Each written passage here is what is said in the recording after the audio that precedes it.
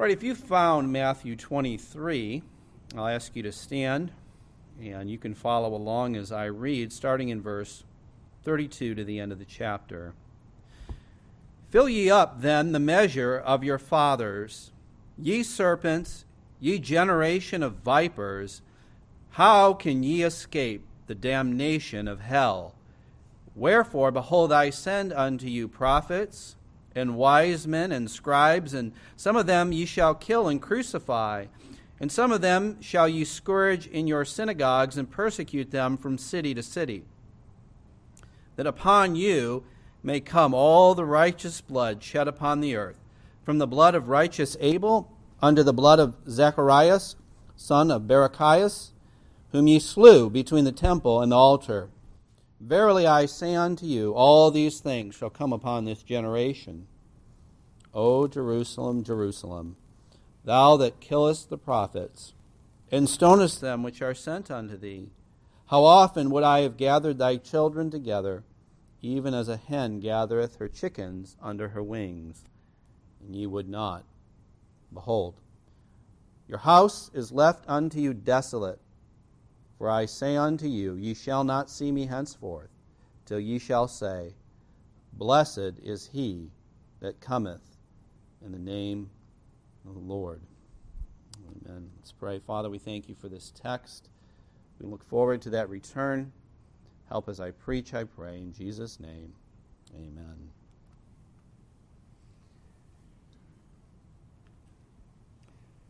The final woe in our 8 woes comes as a prophecy. Jesus prophesies how the Pharisees will fill to the brim the cup of their fathers.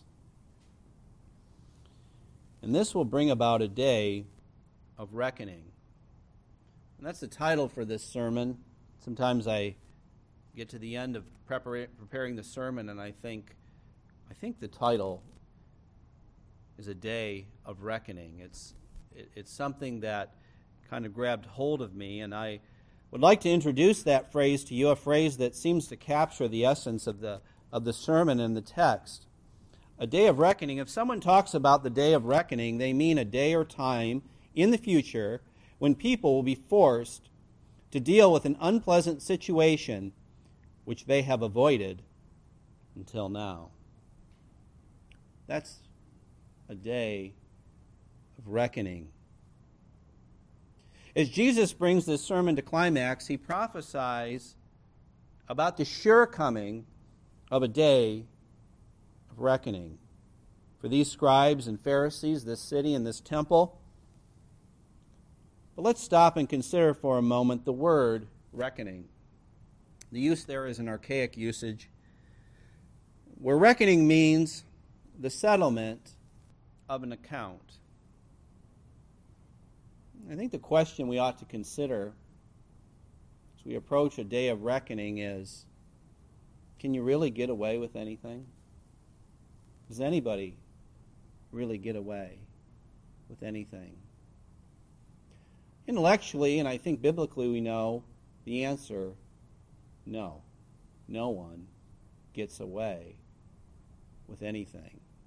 Yet, there's something endemic in our flesh that deceives us or lulls us into thinking that we might get away with something. As I was thinking of this, and I'll have you turn there, I thought of Exodus chapter 2, because it reveals, I think, how people are when it comes to getting away with something. Here we have the story of Moses, who sees one of his brethren being smitten by an Egyptian. And as the thought enters his mind that he might do something about this, namely, smite the Egyptian, look at how he goes about it, because there is a force of conscience in our mind that says, this is wrong. Not only that, it's a crime. So what does he do? Verse 12.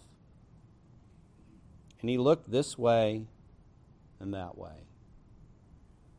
And when he saw that there was no man, he slew the Egyptian and hid him in the sand. That's a very fleshly way. He thought he could get away with it. He thought he could avoid prosecution. He thought he could escape punishment. He looked this way and that, and he saw no man. And so he did it.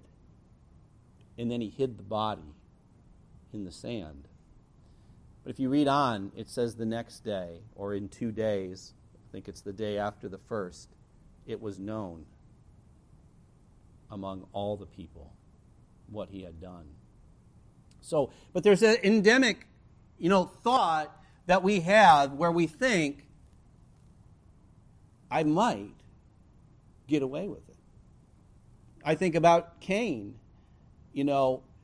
when confronted by God himself, he answers, I don't know. That was his literal answer. I don't know. And God says, his blood crieth unto me from the ground. So just because you buried the evidence, just because you buried the body, you're not going to get away with it. In this generation, Jesus is saying, you think you can escape? You think you can, as the word means, avoid damnation? No. But why is it, that we think this way? Well, I think it's mainly because of our that we're in time, and we think that because that we don't get in trouble right away, that we're going to might get away with something. But God keeps accurate records.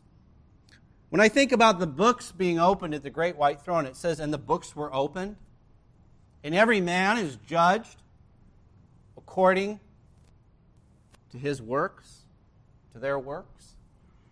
I know the Bible will be there. I mean, that's the law of God, but there seems like there's another book. And when I think about it, I think about accounting. And when I worked in that world of business, the accountant's book has a straight line down the middle. And on the right side, you have debits, and left, you have credits, and you learn the books have to balance. They must balance. When I was in engineering, there was a brief time where our group was moved next to the accounting group, and I had no knowledge of accounting. Engineers and accountants don't run in the same crowds. Our lives are very different. We both like numbers, but a different kind of numbers. And I noticed that accountants have their own way of doing things, their own lifestyle, their own rhythm. And what it is that when the first day of the month comes, you might be leaving work and thinking, it's about 5:36, I'm leaving. And you notice they're all still there. And they're there till 7, they're there till 8. And the second day of the month, and the third day of the month. And you think, why are they staying late? I stay late when I have extra work to do. But they all have extra work to do. What are they doing? They're closing the books. They have to balance all the transactions, and when they balance, third, maybe fourth business day of the month, they close the book, and it's done.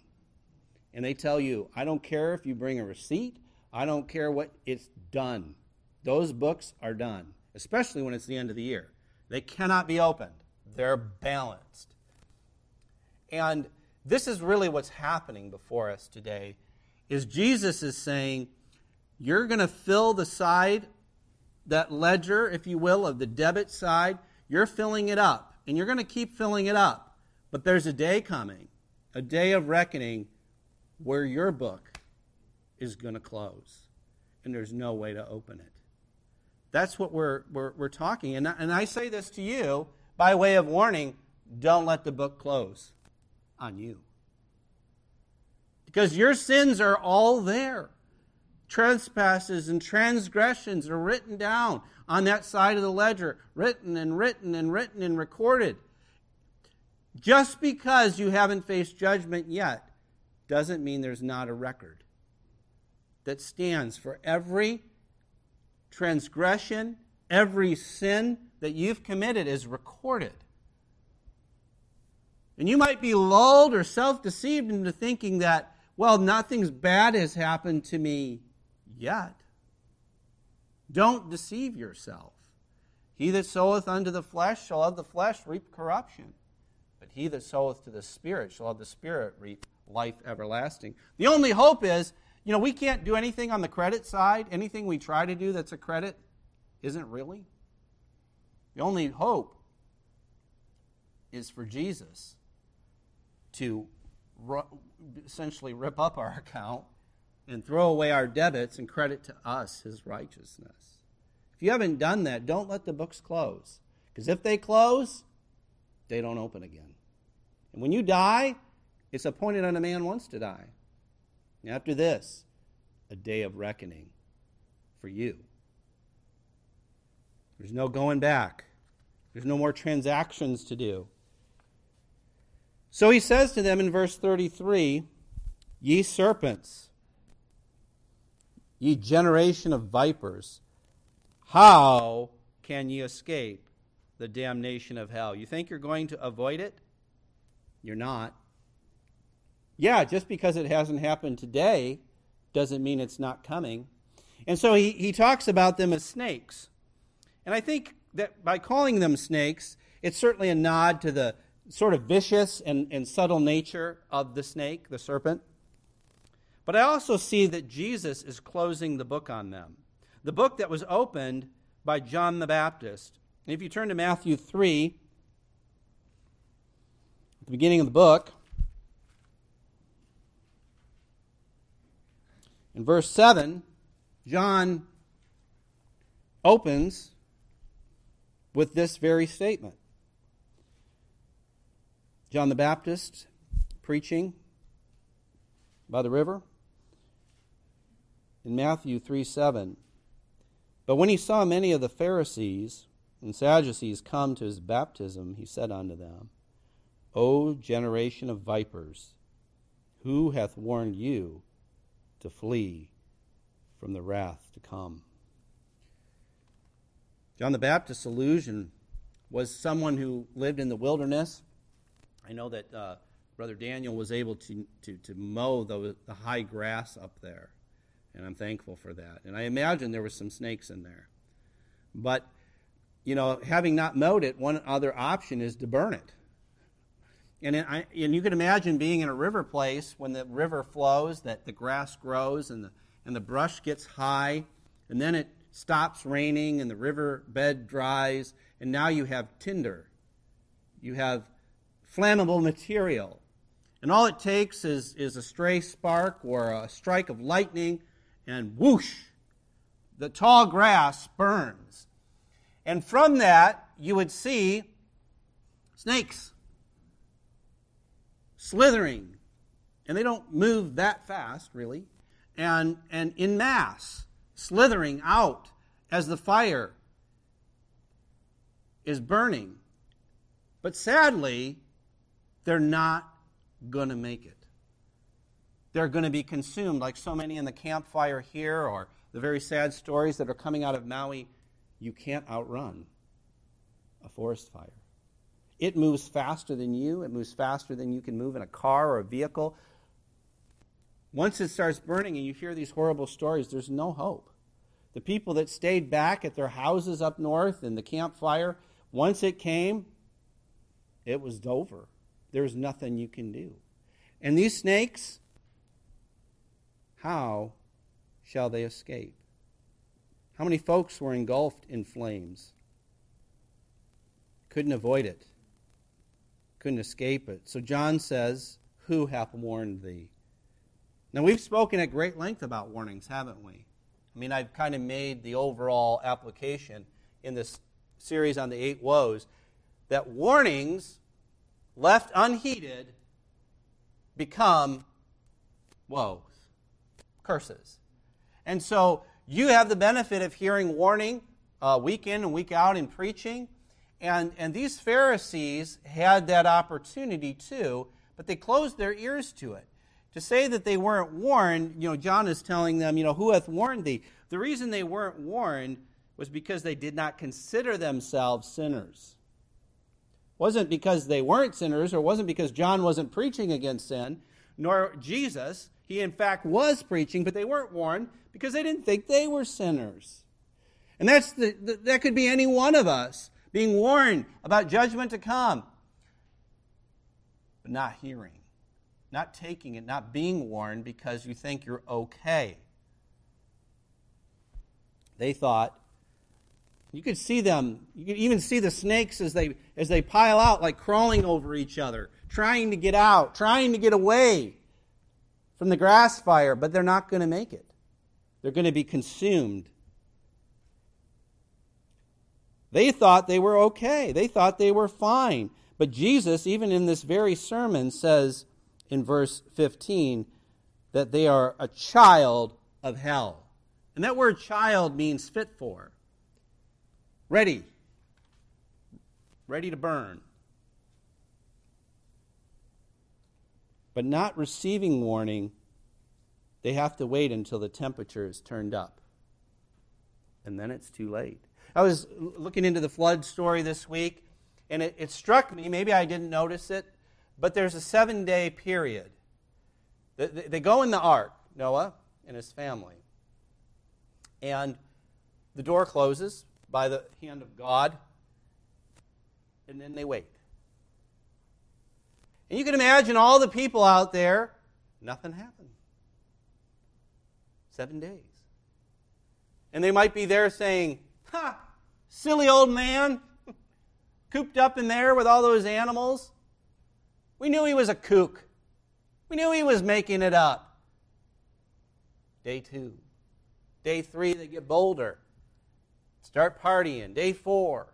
Day 5. Day 6.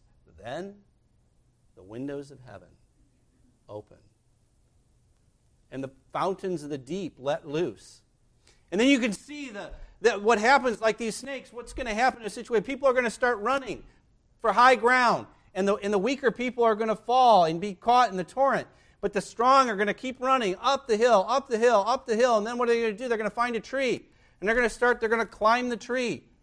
And they're going to climb it, and they're going to climb, and they're going to climb. And they're going to say, please help us, Noah. But it's over.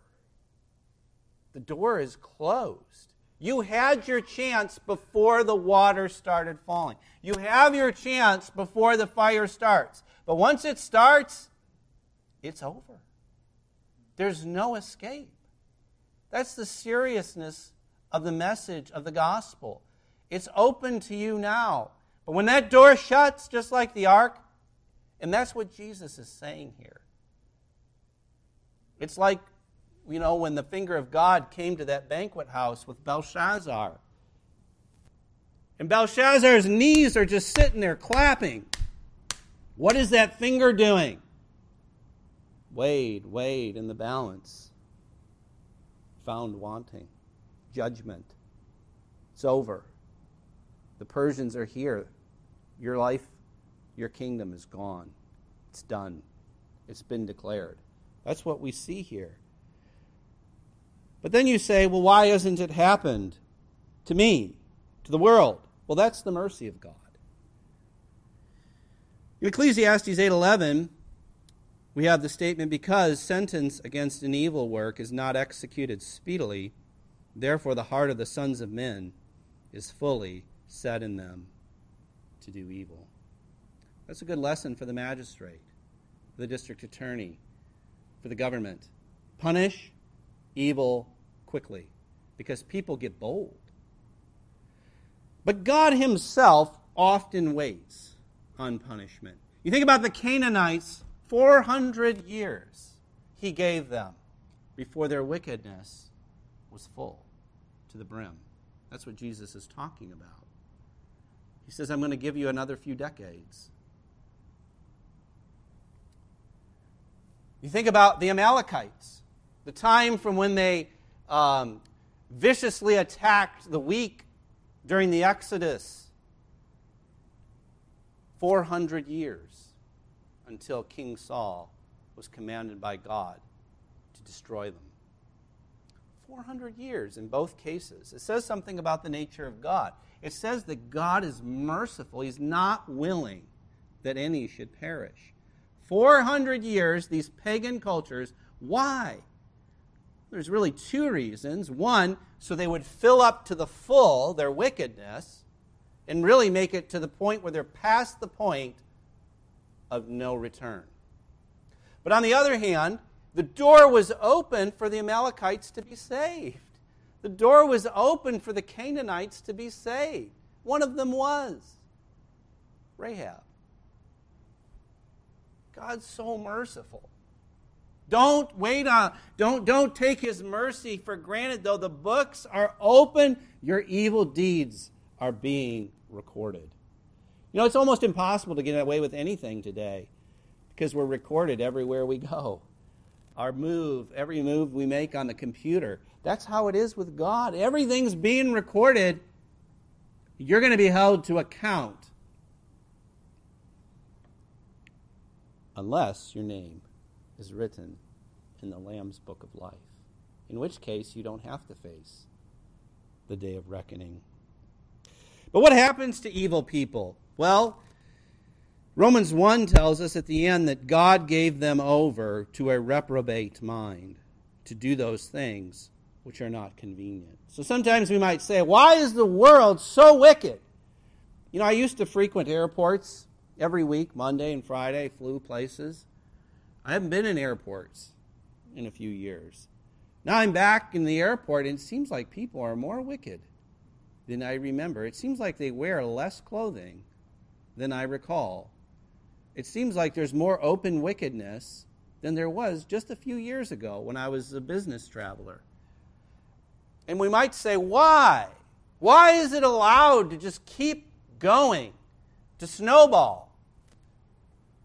Because the cup is not full yet. And every wicked imagination of people, God even allows it to come to full bloom.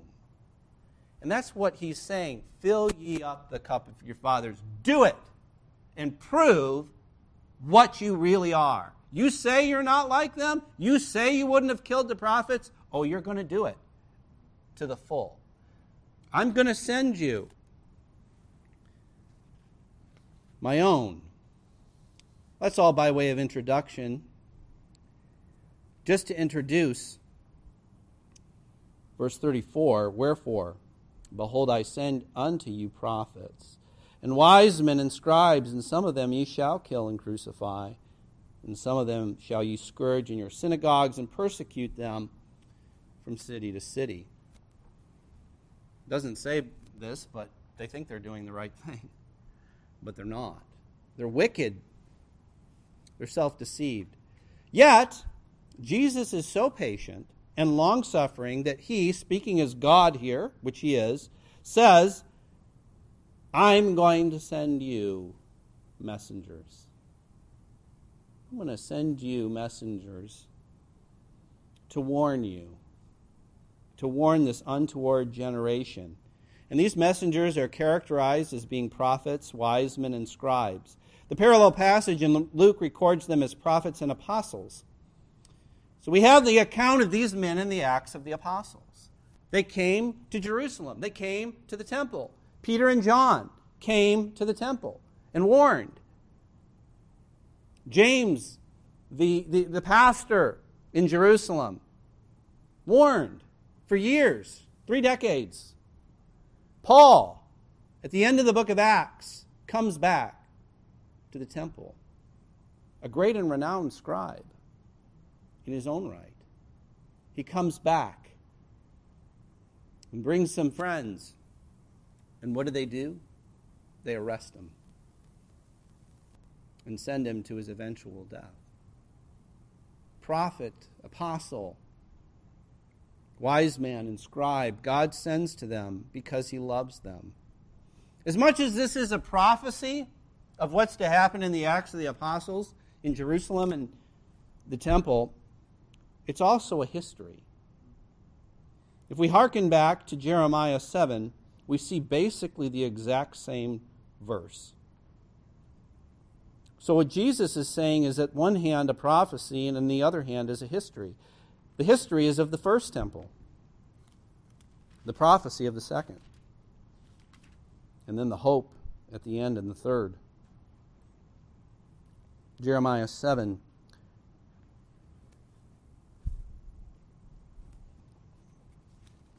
This was the ministry of Jeremiah.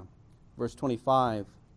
Since the day that your fathers came forth out of the land of Egypt unto this day, I have even sent unto you all my servants, the prophets, daily rising up early and sending them, yet they hearkened not unto me, nor inclined their ear, but hardened their neck. They did worse than their fathers. Therefore thou shalt speak all these words unto them, but they will not hearken to thee. Thou shalt also call unto them, but they will not answer thee.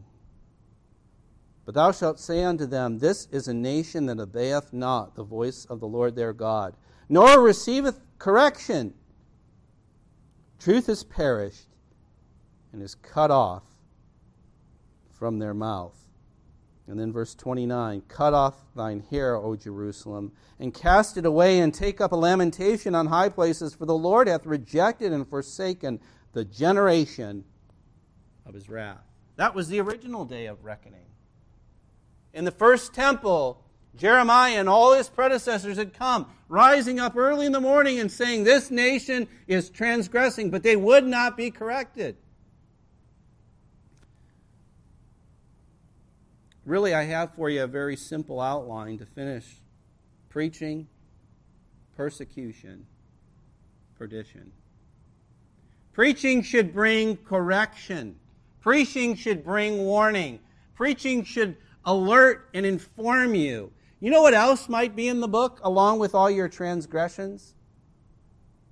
All the preaching you heard. So you can't say, I didn't know. Nobody told me. Oh yeah, you were in church on such and such day. Somebody told you about hell. Somebody told you about sin, righteousness, and judgment to come. Somebody told you. You can't say, I didn't warn you.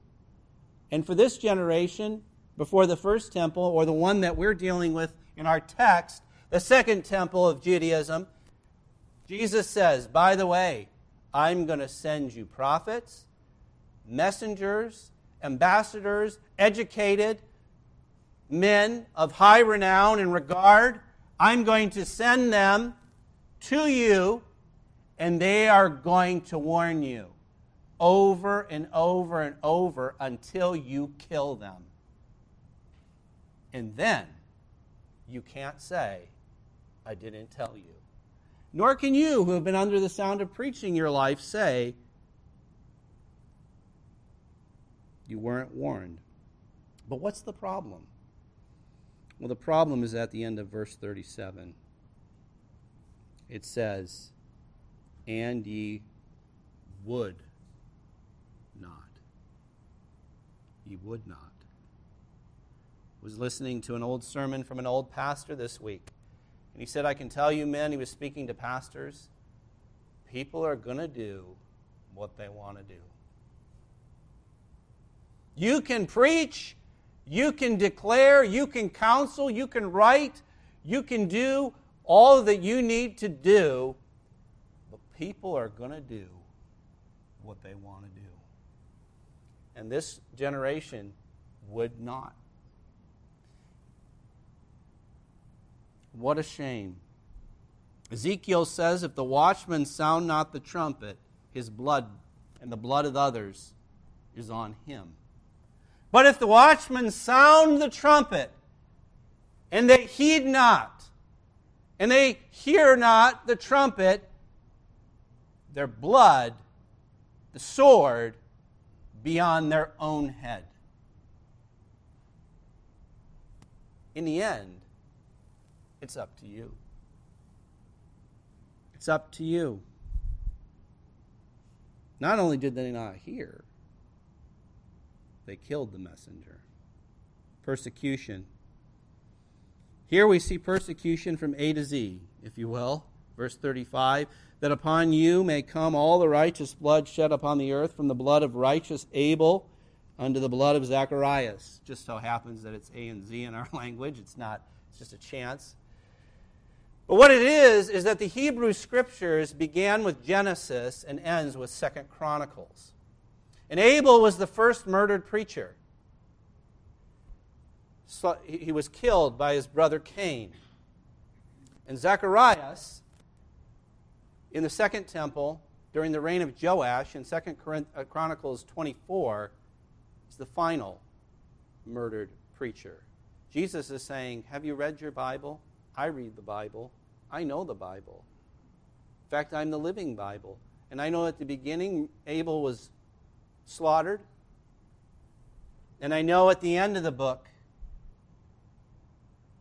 Zacharias was murdered right here in the old temple, in the court. Persecution. We don't have time, and maybe you could take it as homework to read 2 Chronicles 24, but we will visit it to at least explain a bit. Sometimes there's a little controversy around this. This is not Zechariah, the later prophet of the exile. This is Zacharias. Zechariah's father happens to be Barachias, to make it a little more confusing. It's not an error, of course. Zacharias is a descendant of the good priest Jehoiada. Okay, Zacharias is a descendant of the good priest Jehoiada. There's a very interesting nature, I think, in what's happening here. That is that Abel was Cain's brother. And I don't think Abel was... They loved each other. It was a friendly... They were brothers. They both worshiped the same God in the same place, just with different sacrifices. And I'm sure Abel was earnest, but he was kind. He just told him, don't do that. God will not accept that. Don't do that. That's all he said. Do right. God will accept you, Cain. But the response, the murder doesn't fit. Look at how little Zacharias, really said here. It seems so innocent, really. He says so little. And you could pick up the story in verse 20 of 24. And the Spirit of God came upon Zechariah, the son of Jehoiada. I understand the son of and the son of doesn't match, but there can be many explanations for that. I don't want to take the time now, but it could be that Zechariah is the grandson of Jehoiada. That's very often and means the same thing in the Old Testament. So it's no problem. It could be that Jehoiada has another name. That's also very common. So don't let that throw you off. This is the man that's being talked about. The son of Jehoiada. Jehoiada was a good priest, and it was a good time in Israel. And Joash, the king, was a good king. Because you're thinking, I'm going to go there and see a story of one of those bad, bloody kings. Joash was a good king, and he revered Jehoiada. I mean, you could read it on your own, but when Joash came to power, he was but a boy. And Jehoiada was like a father to him. And Jehoiada coached him, and together they worked and they cleared all the high places, and they knocked down all the idolatry in the land, and they did great things for the nation. Joash was a good king. Jehoiada was a good priest. It just doesn't seem like the right place for a murder. But this descendant of Jehoiada, things started to get a little bit, they started to wane. And you can see, if you read the story, that the princes of Judah say, hey, we'd like to start bringing back our idols. And Joash doesn't do anything about it. Jehoiada is apparently dead. And things just start to creep back in. A little bit. So what does God do? The Spirit of God, we pick it up in 20, came upon Zechariah the son of Jehoiada the priest, which stood above the people and said unto them, Thus saith God, Why transgress ye the commandments of the Lord, that ye cannot prosper? Because ye have forsaken the Lord, he hath also forsaken you. He basically said, things haven't been going really well around the nation the last few years. Have you noticed? You know that God wants to prosper you. You aren't keeping his commandments anymore. You've brought back some idols. It's creeping back in, and that's why he's mad with you. Does that sound that bad? Does that sound like that's that offensive? God wants to bless you, but you're going to have to push back against the idols. That's all he did. That was his great crime. He's earnest. He's kind. He's sent by God. He's in the temple where he should be free to say something like this. Verse 22, Thus Joash the king remembered not the kindness which Jehoiada his father had done to him, but slew his son. And when he died, he said, The Lord look upon it and require it. It tells us in verse 21 how it happened. They stoned him with stones at the commandment of the king in the temple. In the temple. So what happened? I'll encourage you to read the last chapter of 2 Chronicles. King Nebuchadnezzar came, and he tore the temple down, and he killed old, young, and everybody in between. And he burned everything and stole everything because God remembered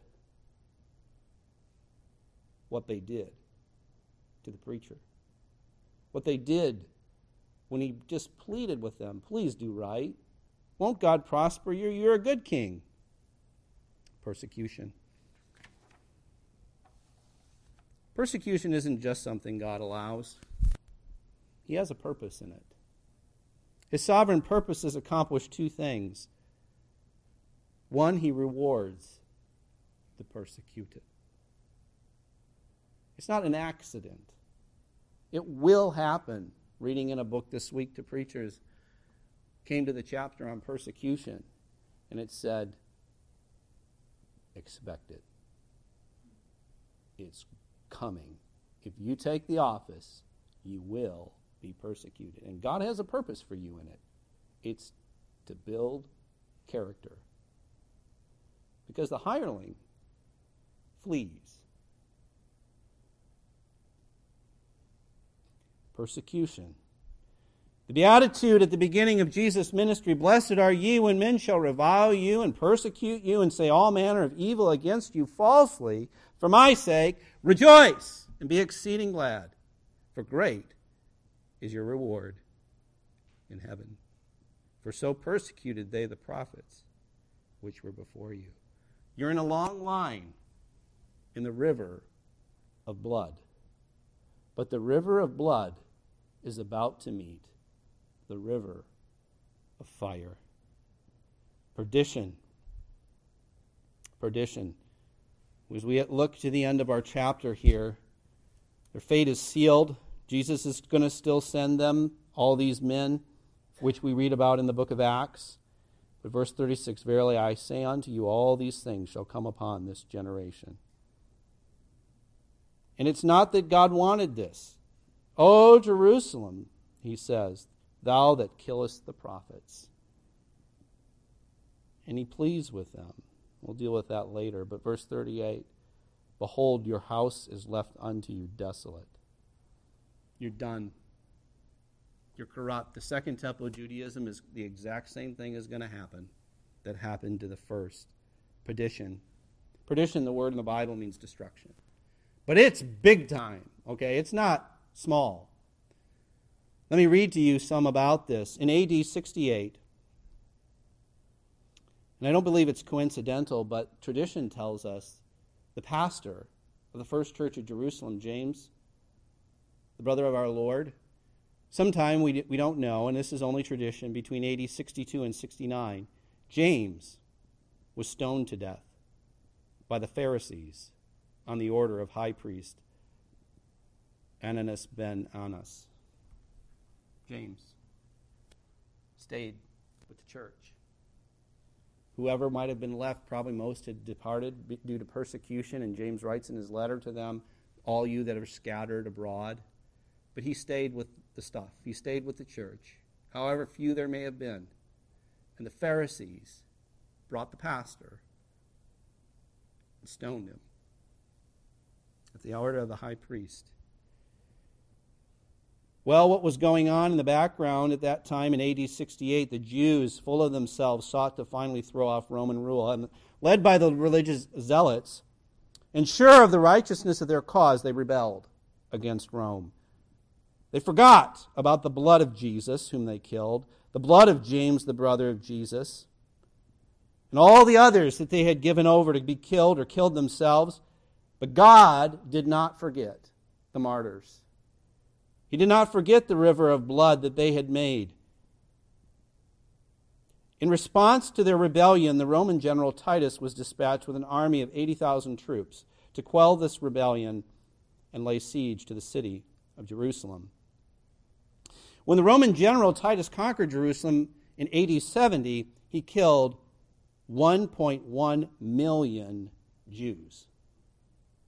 1.1 million Jews.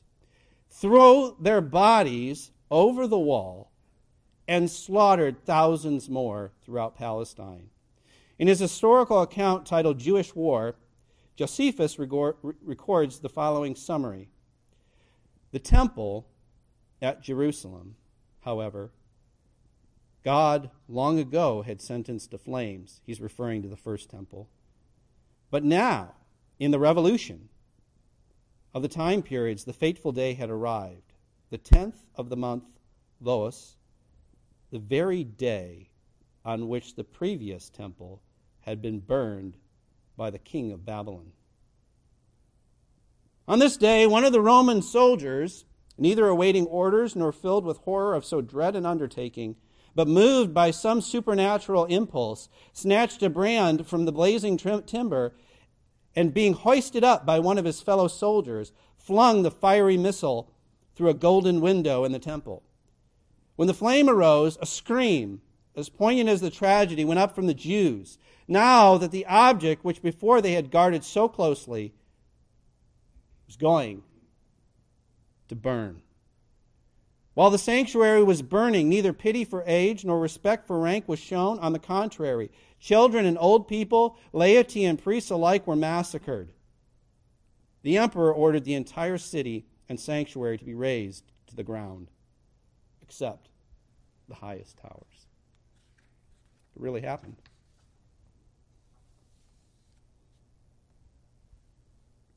Preaching, persecution always accompanies preaching. Perdition to the persecutor always comes. Well, how should we end this? Verse 37, the lament. O Jerusalem, Jerusalem, thou that killest the prophets, and stonest them which are sent unto thee. Spoken by the man, Jesus, who had said in Luke 13:33, I will walk, for it cannot be that a prophet perish out of Jerusalem. He knew he was going to his death. He knew he was going to meet his death in Jerusalem. He knew what was going to happen. But he had, over the course of his ministry, as recorded in the Gospel of John, made several previous trips to the temple, in which he shouted things like, I am the bread of life. He had done his part. In his short life, he made many trips on Passover and other feast days to this very place. He says, how often? I came here time and again to tell you, to warn you, to open my arms unto you. How often would I have gathered thy children together, even as a hen gathereth her chicks under her wings? But you would not. The greatest messenger of all time, Jesus, had made as many trips often to the temple during his own sojourn. He came like Abel to Cain and Zacharias in kindness, to earnestly plead for the people to turn back to God.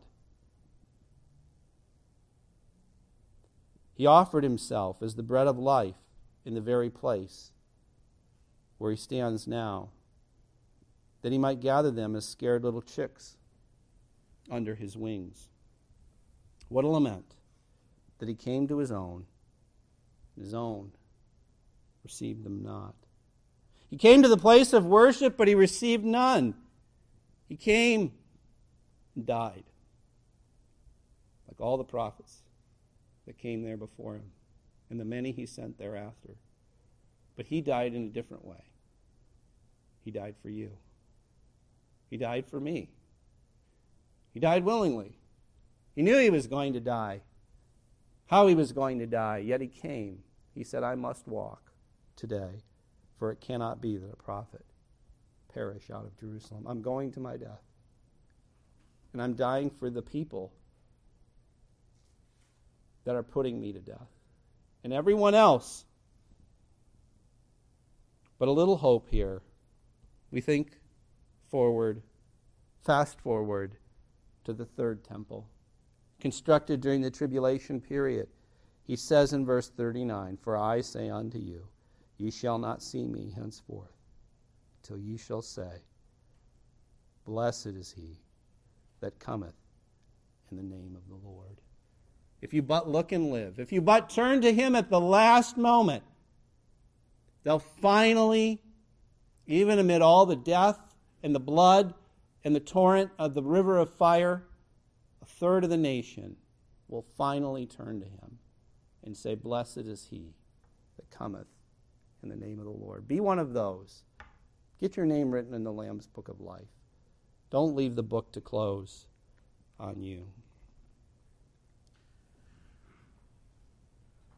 Father, we thank you for the warnings of Scripture. May we be warned. May we apply them to ourselves, not to others, as the Pharisees, but to ourselves, and see ourselves in light of who we really are, sinners in the hands of an angry God. Help us to seek for your grace, your forgiveness, for salvation, and to say, Blessed is he, the Lord Jesus, that cometh in the name of the Lord.